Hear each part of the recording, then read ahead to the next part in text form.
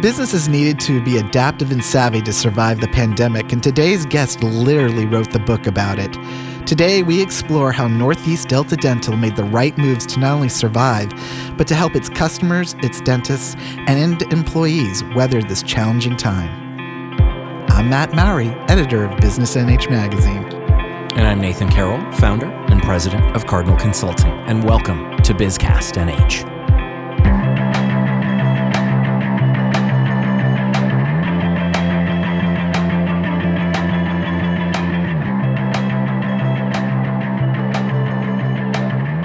Matt, sort of apropos that we're talking with Tom Raffio today, but I wonder if you have sort of the same issues with the dentist that I do. Are you like one that goes, for every 6 months, you get your cleaning, do your thing, you have the perfect mouth or what? Regular. I just got back from my dentist, in fact. And those pearly whites do look lovely. Thank you. And it was so sad for me because I've been with the same dentist for years, ever since I moved to the seacoast of New Hampshire. Mm-hmm. And he just retired on me. Oh. But the new dentist seemed very nice, so that was good. But it's even though I only see my dentist twice a year, mm-hmm. You build this relationship. It's very intimate. I mean, they're inside your mouth. Yeah. So it was just, I could hear other patients too, like they're like, "Oh, he's retired." Oh, they must really love him. That's cool. So, yeah, I mean. Hey, it's good to be a dentist that everybody loves. I've had a few that like are, they come in and they're like, look in the mouth and do their thing and they're out. And I'm just like, but wait, like, sort of like yours, like I want to have a relationship. Like I want to get to know you. Don't just put your hands in my mouth. Oh my gosh. Well, I mean, and the demand for dentists is just crazy. There's not enough to go around. I know. And it's just so important. Although, I mean, I'm probably the bane of some dentists' existence because, not to brag or anything, but, only one or two cavities in life, which was more than I wanted, but, But I also have all my wisdom teeth, which also, amazed them. The new dentist came in, he's like, "You have all your teeth." And I'm like, yeah, and they're not getting yanked out. I saw what my sister went through with her wisdom teeth out when she was a teen. I'm like, you can't put me through that. I wasn't gonna say anything, but that's my thing. Like I can go to the dentist and I can survive this every 6 months or whatever. But like when they tell me, oh, you should have these, you should think about maybe having these taken out, and they won't give you as much, no, because my sister, same thing. I'm like years ago, and it's probably much better, and it'll probably be fine, and I probably should just go. But it's like, no, because I'm gonna have to drink through a straw for however many days, and I'm gonna be like down and out. And at least that's what I think anyway. Hopefully not, but that is totally the fear. Like, don't touch the wisdom teeth because, and you know what? It'd probably just take like a couple of days, and I'll be fine. But nope, fear, weird. I don't usually have fears like that, but I'm just like, nope, not doing it. And about maybe that specifically I understand, but I don't get the fear of the dentist in general. I feel like people, my experience with my dentist is that, they're looking out for you. They're probably the most preventative side of medicine.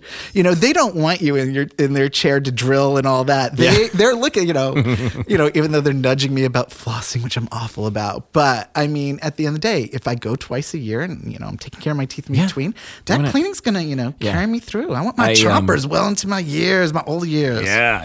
Keep those and they're babies. Close. Yeah, so. there you go. Your older years. Little bird told me that you don't like to floss though. So. No. Okay. I'm bad about it. I know. I did it last night for the first time in like God knows how long, and I thought of you. I did. It was nice. See, usually I'm like, I used to do it like the night before, and then I figured out like that's just useless. No, they can tell. They know. They're scraping away in there. They're great in between, but not on the outside. Well, that was more than anybody wanted to know about our mouths. Yes, it was. Yeah. It was a very mouthy conversation. So you know what? Let's get to the meat of today's episode and conversation, which is definitely going to be better than the one that you and I just had. So our guest this week is Tom Raffio. Tom assumed the role of president and CEO of Northeast Delta Dental, a role he has held since 1995. Tom is currently a member of the Board of Trustees of Dartmouth Hitchcock, a member of Delta Dental Plans Association Board of Directors, chair of the New Hampshire Coalition for Business and Education, chair of the Arthritis Leadership Council of Northern New England, a member of the Business and Industry Association, a board member and former chair of the Board of Early Learning, New Hampshire, chair of the Franklin Pierce College of Business Advisory Board, and a member of the Conference Board's Committee for Economic Development. He's an incorporator and chair of the Board of Excellence North Alliance, board member and chair of New Hampshire Business Committee for the Arts, chair of the Bow Schools Foundation, member of the New Hampshire Scholars Leadership Board, and member of the Fisher Cats Foundation. Tom is also an active Big Brother and Big Brother, Big Sisters of New Hampshire, and has published a new book entitled Prepare for Crisis, Plan to Thrive, the inside story of how one company did it right. I read all of those accolades from your bio, Tom, on purpose, and I want to start not only finding out how you have the time to dedicate to all of those initiatives, but also the why. I think that's going to tell us a lot about who you are and who you've been over the years, but the why to be involved in all of these things in addition to do what you do professionally every day.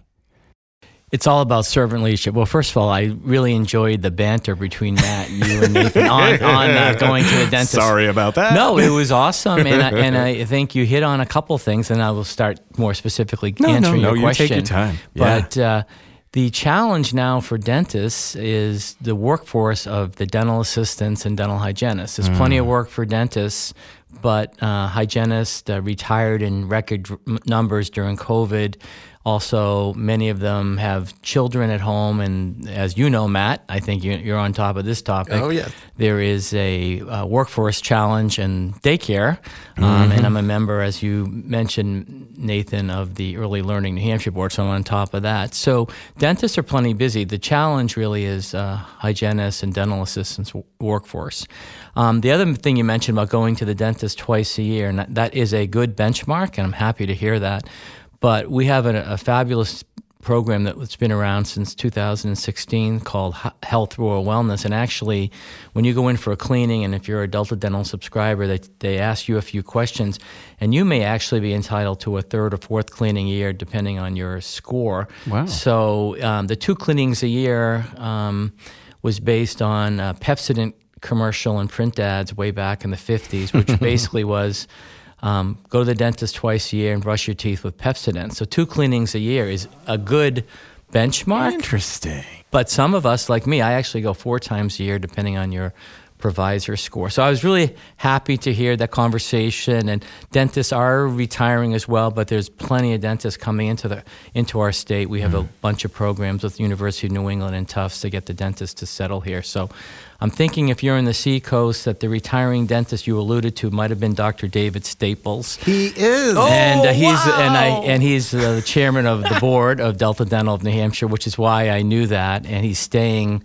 thank God he's staying on the Northeast Delta Dental Board, because he's not only, just so you know, Matt, not only is he a fabulous dentist, but he's also a fabulous non-executive chair of Northeast Delta Dental. So small worlds. But anyway, that makes me so happy. The dental community in New Hampshire is small. It is. Wow. So why did I get involved? So Yes. servant leadership. Yeah. So servant leadership basically is if you give back to the community, the numbers will take care of themselves. So I'm a Leadership New Hampshire graduate back in 1997. Nice. So as you referenced, I came up in New Hampshire in 95, and I thought, oh my God, this is like a perfect fit for me. I came up from Massachusetts, and the first thing I noticed was you can really make things happen in New Hampshire. I mean, Northeast Delta Dental is considered a large company. You can get out in the community.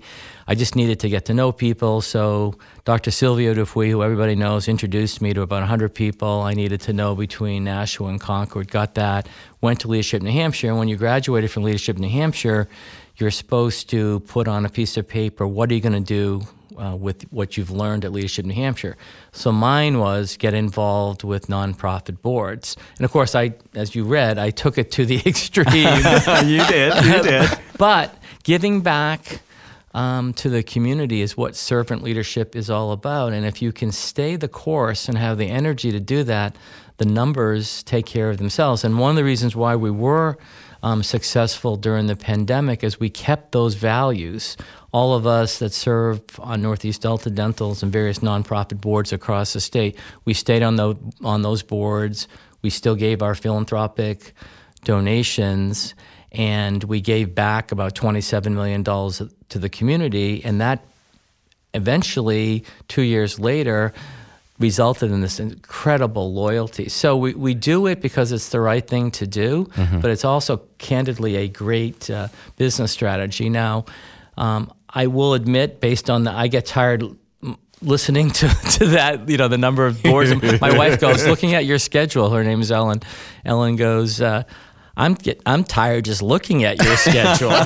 Yeah. And it doesn't cease on the weekends because we sponsor so many road races and so forth. I'm also quite busy on weekends. But if you look at those boards, okay, early learning, we just talked about it. There's nothing more important than the 0 to 4 years. So I want to put the power of a CEO behind that because everybody knows it in the field, but for some reason we can't galvanize the community to invest in early childhood. I think it's changing a little bit, Matt, thanks to you. I know you've publicized it a lot in your magazine, but we have to get more CEOs involved. So that's why I stay on that board. Nice. The Business and Education Coalition was a group we formed because when I was chair of the State Board of Education, another thing I did, the educators would complain, well, we don't know what business leaders would want. And I would be with a bunch of CEOs and they would say, well, we don't know what educators, what they're doing, and the kids that are graduating from high school or college unqualified. So I got the two of them together, and that's how that coalition was formed. And I think the arts are so important. So I'm chair of the New Hampshire Business Committee for the Arts because without arts, there is no civility. So there's purpose behind those boards. And I guess I urge the audience is maybe don't do as many as I do, pick 2 or 3, but if you pick the 2 or 3 or 2 that you're passionate about, you can make a huge difference. That's true. And ultimately, Nathan, it's actually a good business strategy. It is. Because one of the things I've learned is people want to do business with Northeast Delta Dental not only because of our exemplary service and wide range of dentists to choose from, but because we're known authentically to be good to the community. And people want to do business with people that are good to the community. It's true.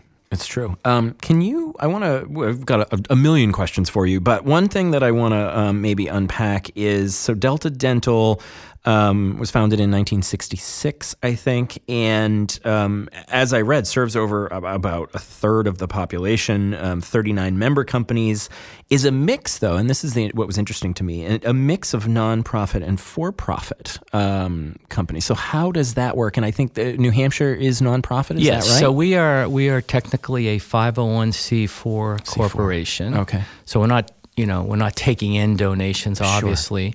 It means, candidly, that we have an obligation, but we do it authentically, to really cover the underserved population. So we take that designation, the 501c4, very seriously. We don't pay corporate federal income taxes, but we pay New Hampshire premium taxes, we pay real estate taxes. So we do pay a lot of taxes.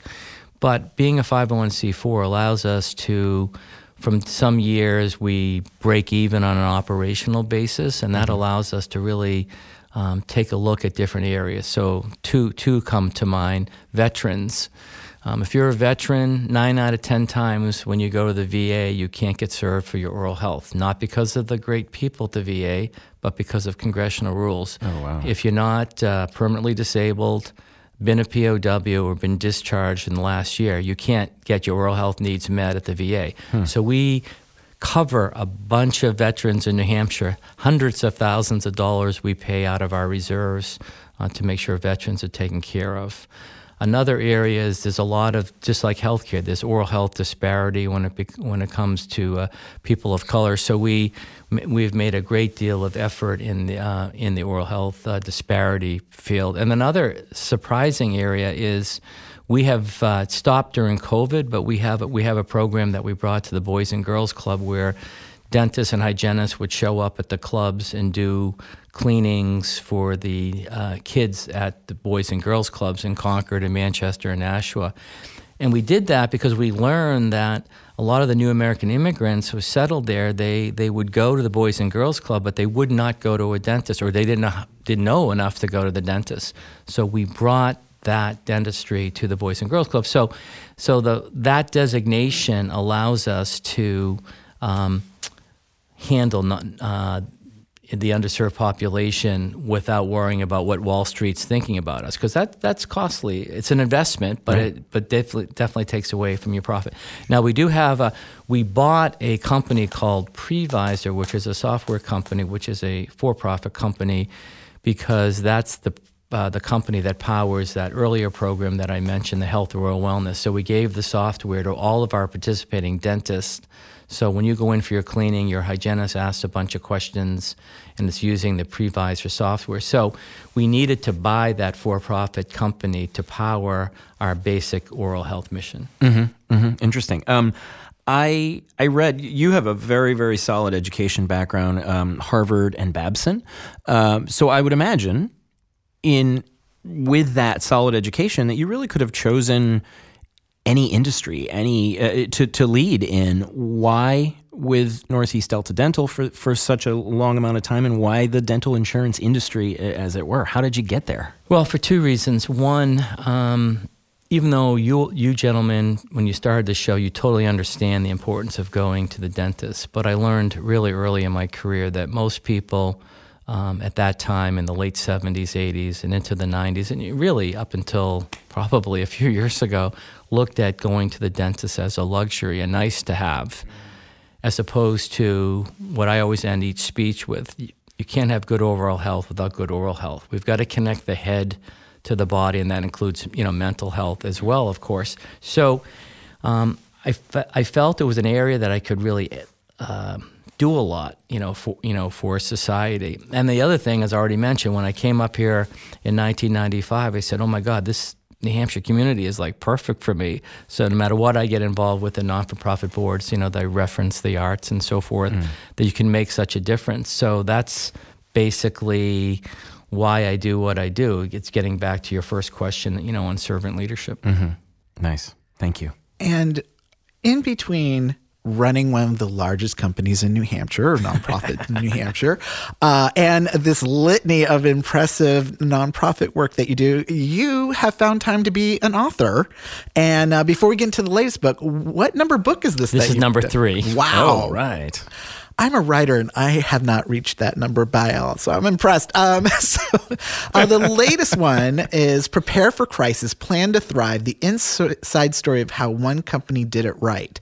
Obviously, hugely timely book. Most people are trying to get through the pandemic. You not only did that, but you wrote about what it took to do it.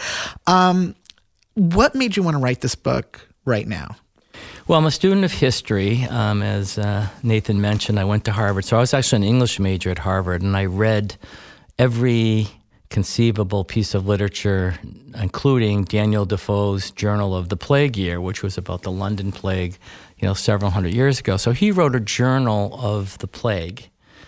Pseudo-historical, but if you read it, it's a book you can get for free online, by the way, Daniel Defoe, Journal of the Plague Year.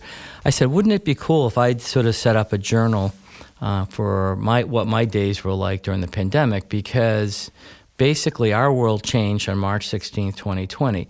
On March 8th, I went to the last Celtics game in person with 19,000 other people sharing popcorn, no masks, okay? Then the following week, the NBA postponed one game and then suspended the whole season.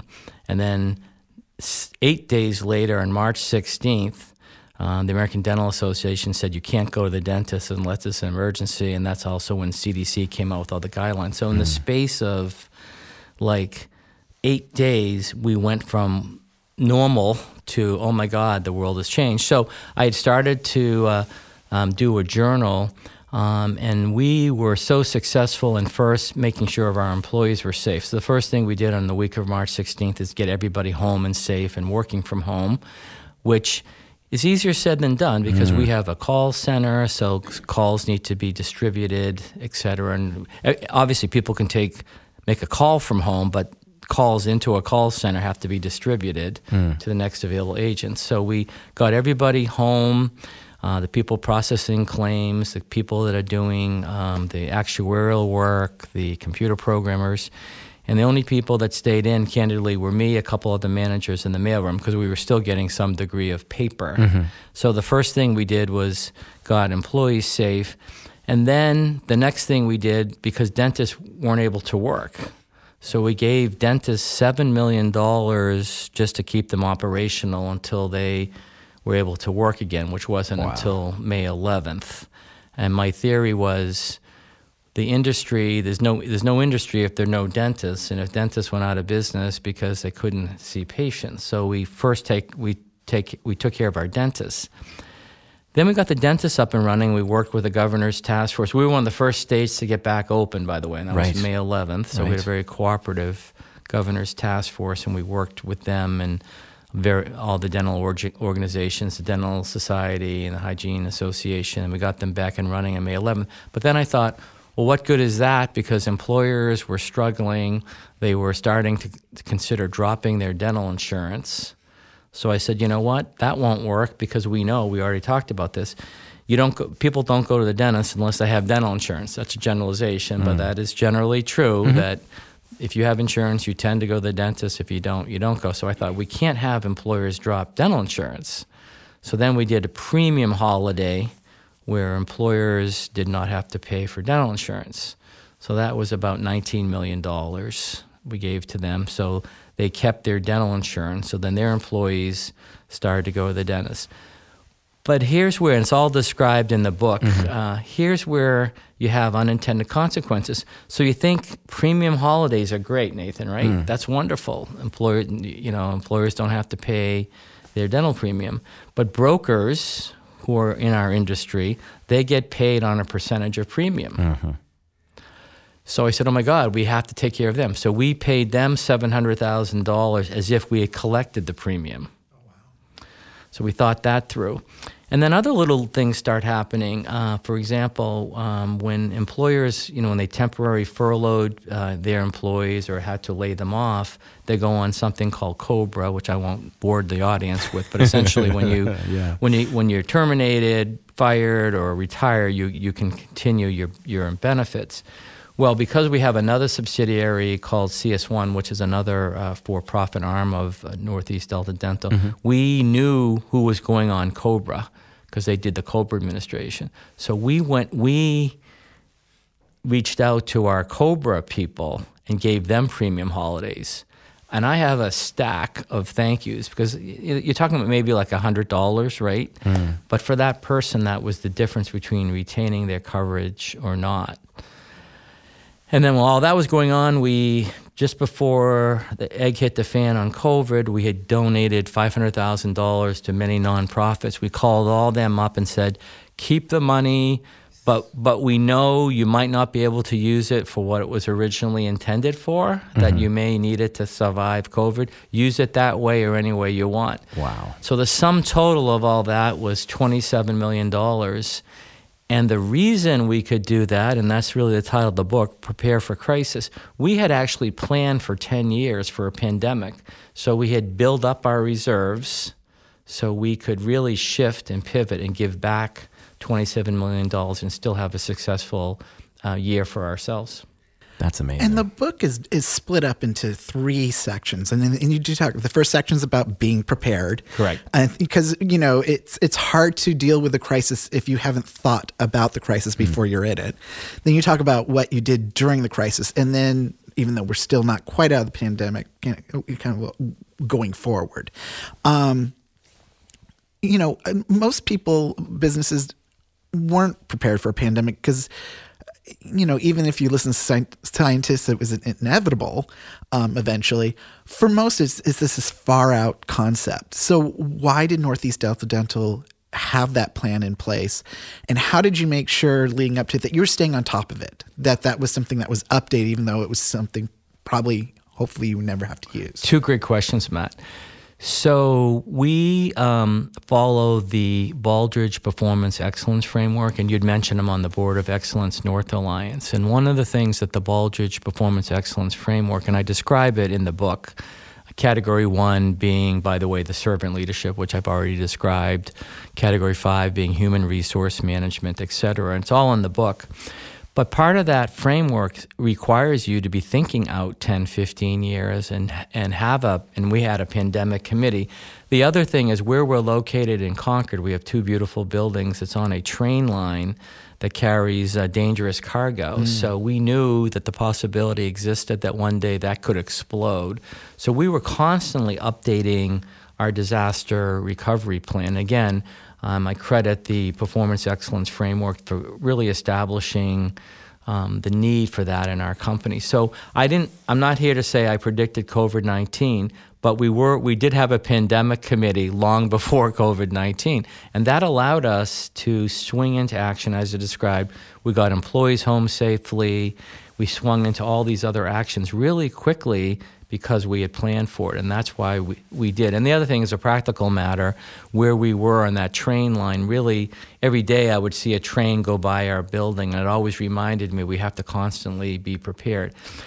Now, here we are, hopefully switching from a pandemic to an endemic or whatever, but I close the book with, what if this is not over? And I say that because the next crisis, it could be another biological crisis, but what I'm really thinking is it probably more or less is going to be some sort of major cybersecurity crisis. And I'm not talking about the ones that we're all fighting off. We spend millions of dollars a year, probably like every company, in fending off the bad guys in cybersecurity.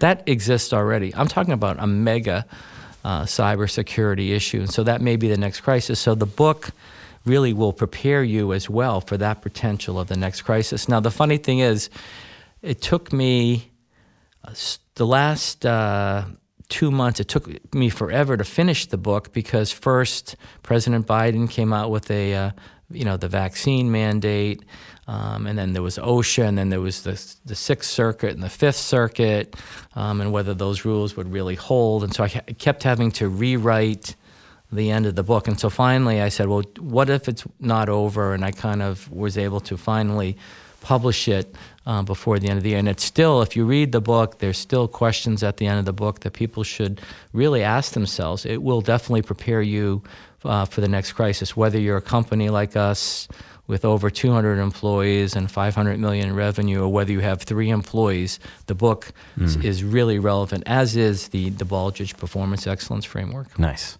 We'll be right back with Tom Raffio.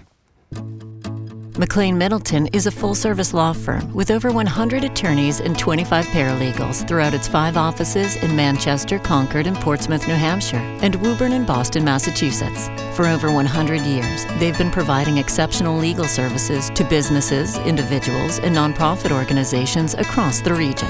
Visit McLean.com for a complete list of practice areas and attorneys. We're back with Tom Raffio, President and CEO of Northeast Delta Dental. Before our short break, you mentioned as part of the book and your passion for really Baldrige and that framework. Can you maybe just kind of dig into that a little bit more for us? Give us that sort of overview or elevator, as it were, for Baldrige. And I think you sort of alluded to whether you're a large company or a small company, there's elements of this that you can utilize. And so tell us a little bit more about that and maybe how you even came upon this or started to utilize it. Well, first of all, it's a framework that we've really used since I arrived in 1995, and we have applied for the national award and got a feedback report. We weren't a recipient, but those people that are interested in it, you don't do it really to win an award. And just to show you how rigorous it is, not one New Hampshire company has ever won this national award. Wow. Now we're planning, putting my neck out there, but we're planning to apply. But we are just to kind of do a test to see where we are. But in the book, I describe it as a holistic, think of an approach to quality, which is you have leadership, which is category 1. You have the human resources, which is category 5. Results are important. After all, it's results-oriented business, so that's category 7. Then you have strategic planning, and then you have analytics, and it's all connected, and it's done in a holistic way. So you're forced to do a data-based approach. We call it, management by fact instead of management by gut. In God we trust. Everybody else brings data. So it needs to be a data-based approach. Your leaders need to be servant leaders. That's category one. And you have to have a keen eye on the human side of the enterprise. And that's why, Matt, and I say this, your best company to work for process and contests that you do every year for Business New Hampshire Magazine is so important because, as Peter Drucker once said, culture trumps strategy by far.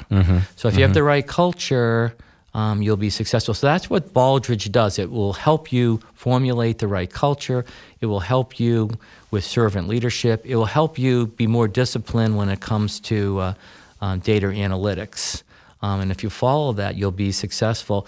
It is not, though, the flavor of the month. If you pick up the book, I describe it in a bicycle approach. Each category is a part of the bicycle, and it's really, I can explain it in 2 or 3 pages in the book, but you really should study it. But don't think anybody that's into it has been into it for a long time. You just can't do it overnight. You have to really be committed to it. And again, the icing on the cake would be winning the National Baldrige Award, but it's really more the process. And here's a delightful little anecdote. So as we are applying this year, it's a big process. You first have to do an eligibility application, but you have to show the judges that you should be in the arena. So we've had to show them our customer service results. For example, during the pandemic, we've answered all of our calls in under 30 seconds by a human being. Have any of you tried to call your utility bank, internet provider, and get if you ever get a human being, the automation hell you get thrust into, and they say, and you ask for a human being, are you sure? Amazing. I'm a virtual agent, I can help you. No, we want a human being. Well, that's how we. So anyway. But in putting together the eligibility application, we had to have some benchmark data. So we called a Baldrige winner, happened to be a bank in the Midwest in Denver, a credit union. And I said, well, I need some benchmark data. And they asked for our statistics, which I put in the book. They said, oh my God, you guys are like twice as good as us already. And this is a Baldrige winner. I mean, so here's the Baldrige winner, and they weren't answering calls. They were taking like 2 or 3 minutes, and we're doing it in like 25 seconds. So the whole point is, that's the other thing. I'm into elevating service in society because it's so frustrating if you want a human being these days, as opposed to, and I realize, some people want to go and just on the website and get information. And we have the best technology. You can do that at Delta Dental. But many people still, and it's not just the retirees, it's everybody wants to speak to a human being. You're looking at one of them. I'm that guy. Exactly. So the Baldrige approach will help you with customer service, which then will help you with results. So as Matt, we have a service guarantee program, which has been nationally acclaimed and described in my first book with Dave Cowens on leadership. And basically that was developed, again, because of the Baldrige framework. And I want to go back to something you mentioned before, which was culture. And it's something Northeast Delta Dental is a prime example of in the state. I think you've won the most times in our best companies to work for competition. Nice. And I know, you go into this in the book as well, but can you talk about the pandemic presented a huge challenge in terms of, once you get your employees safe, there's the question of how do you continue your culture if a lot of company cultures are dependent on people being in place, in person, and helping to grow those bonds with the company and with each other. What kind of challenges did Northeast Delta Dental face with its culture, which was so important to it, and how did you adjust to it to make sure that what you had established wasn't going to get lost? Great question. Of course, that story's still going to unfold. But when we did the same employee climate survey during the height of the pandemic, our scores were actually higher, and it's all documented in the book. And the reason was we consciously continued to do outreach. So every day, I I did 400 straight emails every morning. Employees would hear from me, and it wasn't just business strategies. It was first early on in the pandemic. It was giving them hope that we'd get through this because no one was going to the dentist for 2 months. We had to temporarily furlough people. So I had one database for furloughed employees and messaging with them and messaging with all of our employees. So the key was constant communication. That I also did videos so they could see me, and then we would do obviously very regular Zoom all-employee meetings. So really, to me, the critical thing was communicate. And part of servant leadership, getting back to Nathan's initial question, is telling the authentic truth. Human beings can take the truth. So when I said we were going to have to temporarily furlough employees, I didn't sugarcoat it. And I said, however, when we can get the dentist back working, which we did on May 11th, you'll come back, and that's what happened. So I think the trust and the communication, trust is so important, and you can do that by being authentic and communicating. And we've continued this. Like I said, I've had over 400 emails, and a lot of it's documented in the book. I did the same with dentists on a weekly basis to make sure they were in the loop, and then of course our customers and brokers as well. And then knowing, like you said, Matt, that the literal water cooler talks couldn't exist if you're working virtually, we set up virtual water cooler talks. Nice. Literally. Nice. It was really cool. And here's another interesting dynamic. So early on, when everybody was working virtual, except for, as I said, the mailroom, myself, and a few people from finance, everybody wanted to come back. I can't wait to come back. I can't wait to come back. And then, of course, you had a couple winters, and now people have the drill down. Many people love working virtually now, and so it's evolved. So we're taking the approach, and if you want to come back because of you want to connect with human beings, you can. If you want to continue to work, but you can do that. Most people have decided to continue to work virtually. We are going to, getting back to your point in terms of our culture, we want to make sure that there are, regular staff meetings where we see people. The other thing is, so we have 220 employees. I know them all. So when you see them on a Zoom, it's literally like they're next to you because I know them all. So, but when I say it's an unfinished story, we've obviously hired a few people since the pandemic, let's say 5, right? Because everybody stayed with us, but we're growing. So those 5 people, I have literally only met in the parking lot. So the challenge for me is 5 years from now, if we continue in this sort of hybrid model with many working virtually, and as opposed to the 220 people I know because I've grown up with them, now there may be 50 employees who I really don't know that well. So that cultural thing, that story is yet to be written. But obviously we're aware of it because more than ever, Drucker is right on target. Culture trumps strategy. And unlike a lot of sectors, we don't have openings. People want to work for us. The occasional opening we have is in IT, and we have no problem, filling it. So, and it all comes down to the culture. So we'll continue to work at it. Yep. But at this point, because most of the employees have known me in person for 2 decades, we've stayed connected. But it's something I'll have to watch over the next 5 years. That's amazing to me. It's amazing to me. Well, and you're talking about how you had to furlough employees and you were honest with them, but that you still kept in touch with them, because that could very well be, okay, I've got them furloughed. We're in the middle of a crisis. I'm going to just put them over here and then kind of, move forward. I know that they're set at least for a while, right? But you kept in touch with them. That says a hell of a lot about you as a human being, my friend. So every day, and I didn't sugarcoat it. I would say, you'll probably be furloughed until we can get the dentist back to work. And as we got closer to May 11th, like I said, there's a good sign. And then we brought them back a couple of a week because obviously when dentists were gearing up, we didn't go right back to old norm on May 11th. It took a while, but eventually they all but a couple came back, and the couple that didn't were retiring, and we obviously had a couple people that used to do external events, and of course there were no external events, but for the most part people came back, and communicating them was great. The other thing, I don't want to minimize this, and Matt knows her, but our VP of Human Resources, Connie Roy-Jakowski, in addition to my conversations and my emails to the employees, she was having many hours of conversations, with employees as well, staying connected and telling them how to use their unemployment benefits correctly, et cetera. And then when they came back, how you come back. So Connie was spending probably,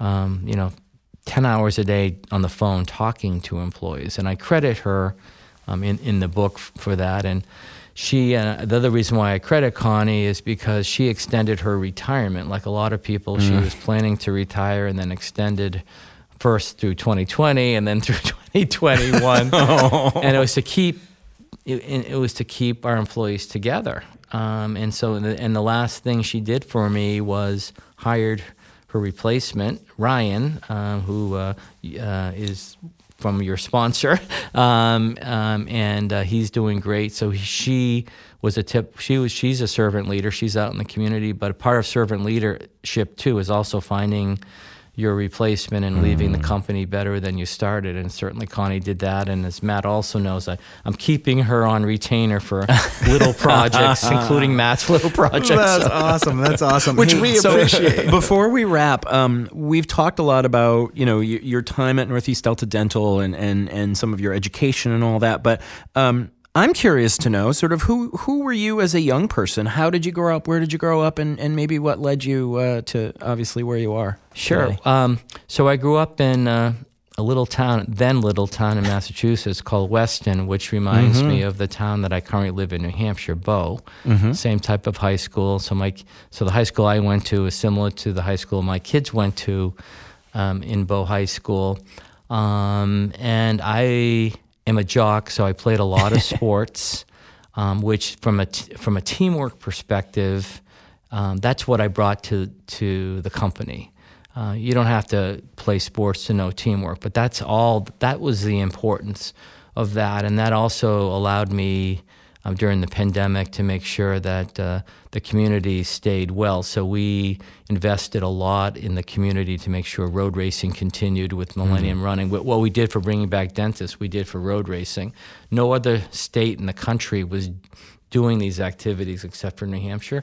So I thought of the importance of wellness. So, and then I just worked hard, and you mentioned I went to Harvard. I don't really talk about that too much, but there are a lot of super smart people that went to Harvard, including Bill Gates. I roomed right near him freshman year. No, not making that up. And of course, he's a multi-billionaire, and I'm into dental insurance. But I learned, and we appreciate it. Thanks. And I learned that there are a lot of smart people, and the way.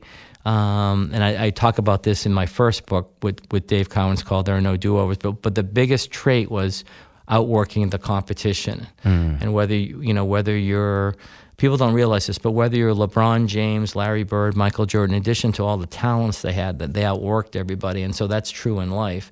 And so the one thing, and it is my schedule, I agree, but I do spend, it's something you can control. You can't control your gray matter, but you can outwork, you can fulfill your commitments. And so I learned that at a young age, that I wasn't going to compete on brains with people like Bill Gates, but I could really work hard. So then I brought that with me into the business community, and then you couple that with my father was constantly at the Lions Club meetings. He wasn't home at dinner. I'd ask my mother, "Where's Dad?" "Oh, he's at this and that." And I realized that he was out there. They didn't call it servant leadership in those days, but he was doing that, and that obviously you need to find balance with your family. So I'm not saying being out every night, but he inculcated with me the give back to the community. Nice. And I want to talk about the attitude of gratitude. It's very evident in Northeast Delta Dental. When you look at your culture, you have so many ways of thanking your employees and creating ways for them to thank each other. But you yourself are the king of the handwritten thank you note. How often do you spend time writing these notes? And can you talk about the power of thank you? Oh my God, you're spot on, Matt. I try to discipline myself and do 1 or 2 handwritten notes a night before I go home from work.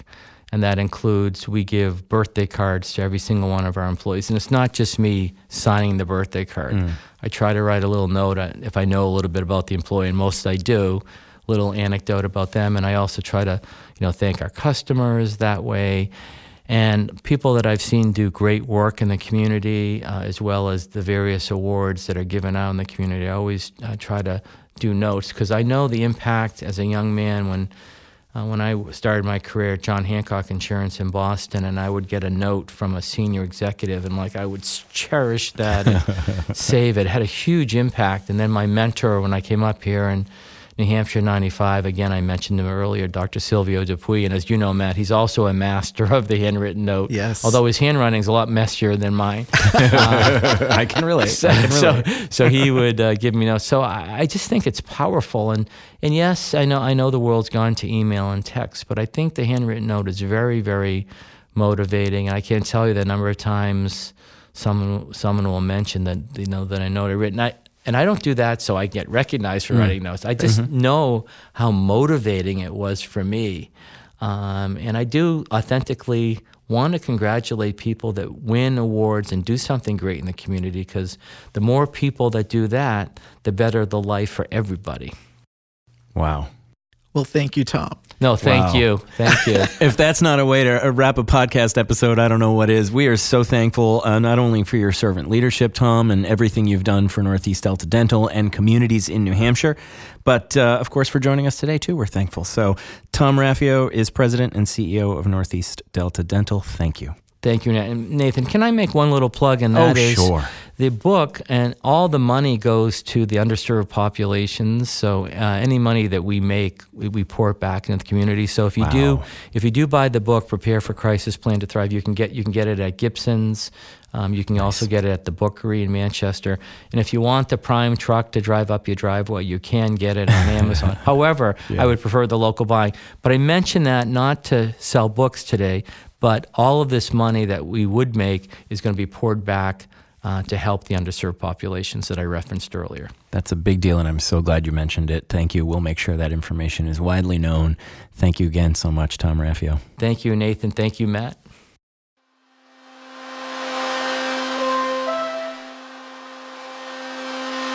And now the buzz with Matt Mowry. In a sign of the times that, yes, indeed, it is a job seeker's market, a recent survey by Robert Half found that ghosting is on the rise. That's right. 39% of senior managers are finding it's more common for job candidates to cut off communication now than it was 2 years ago, especially in the technology sector and for administrative and customer support positions. All of a sudden, that great candidate you thought you were interviewing just goes and disappears on you. And so in another survey, they asked the professionals why they were going dark. The top reasons that the professionals gave about why they were ghosting was the interview process was poor, they received another job offer, the job was not what they expected, or there was a mandatory return to office policy implemented. So make sure that before you bring in that next group of candidates, you want to sharpen that interview process, make your job offers in a timely manner, and make sure that your job description is on point. And you may want to consider that hybrid model. Otherwise, the only response you may get is, new phone, who dis? And that's what we're buzzing about this week.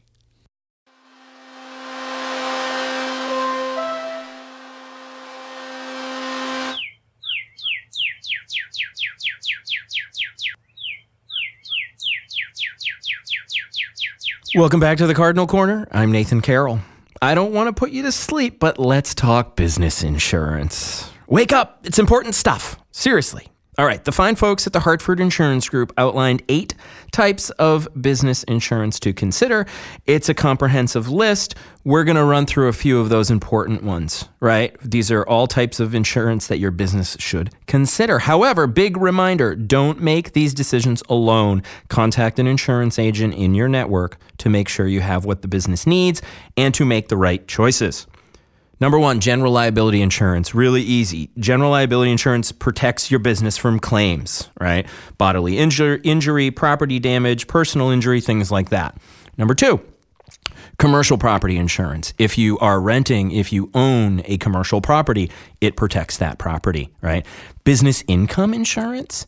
This is a good one. If you can't run your business because of covered property damages, business income insurance can help replace lost income. Awesome. Right?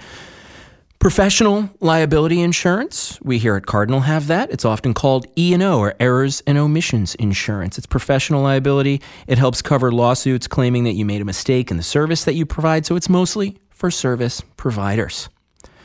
Also, this is a really interesting one that's even more prevalent now, I would say, than it has been. Data breach insurance. Data breach insurance helps your business respond to a data breach if personally identifiable information gets lost or stolen. Some insurers may call it cyber insurance. Either way, it is the same thing. Data breach insurance can help you pay those costs to notify impacted individuals, to offer identity theft monitoring services, create a public relations campaign, things like that. The comprehensive list from Hartford is going to be on the Cardinal blog on our website. Check it out. But of course, go back, talk with your insurance agent, that person that you trust in your network, to make the right choices for business insurance for your business. Thanks for joining me in the Cardinal Corner, not a physical location that requires insurance. Thank you.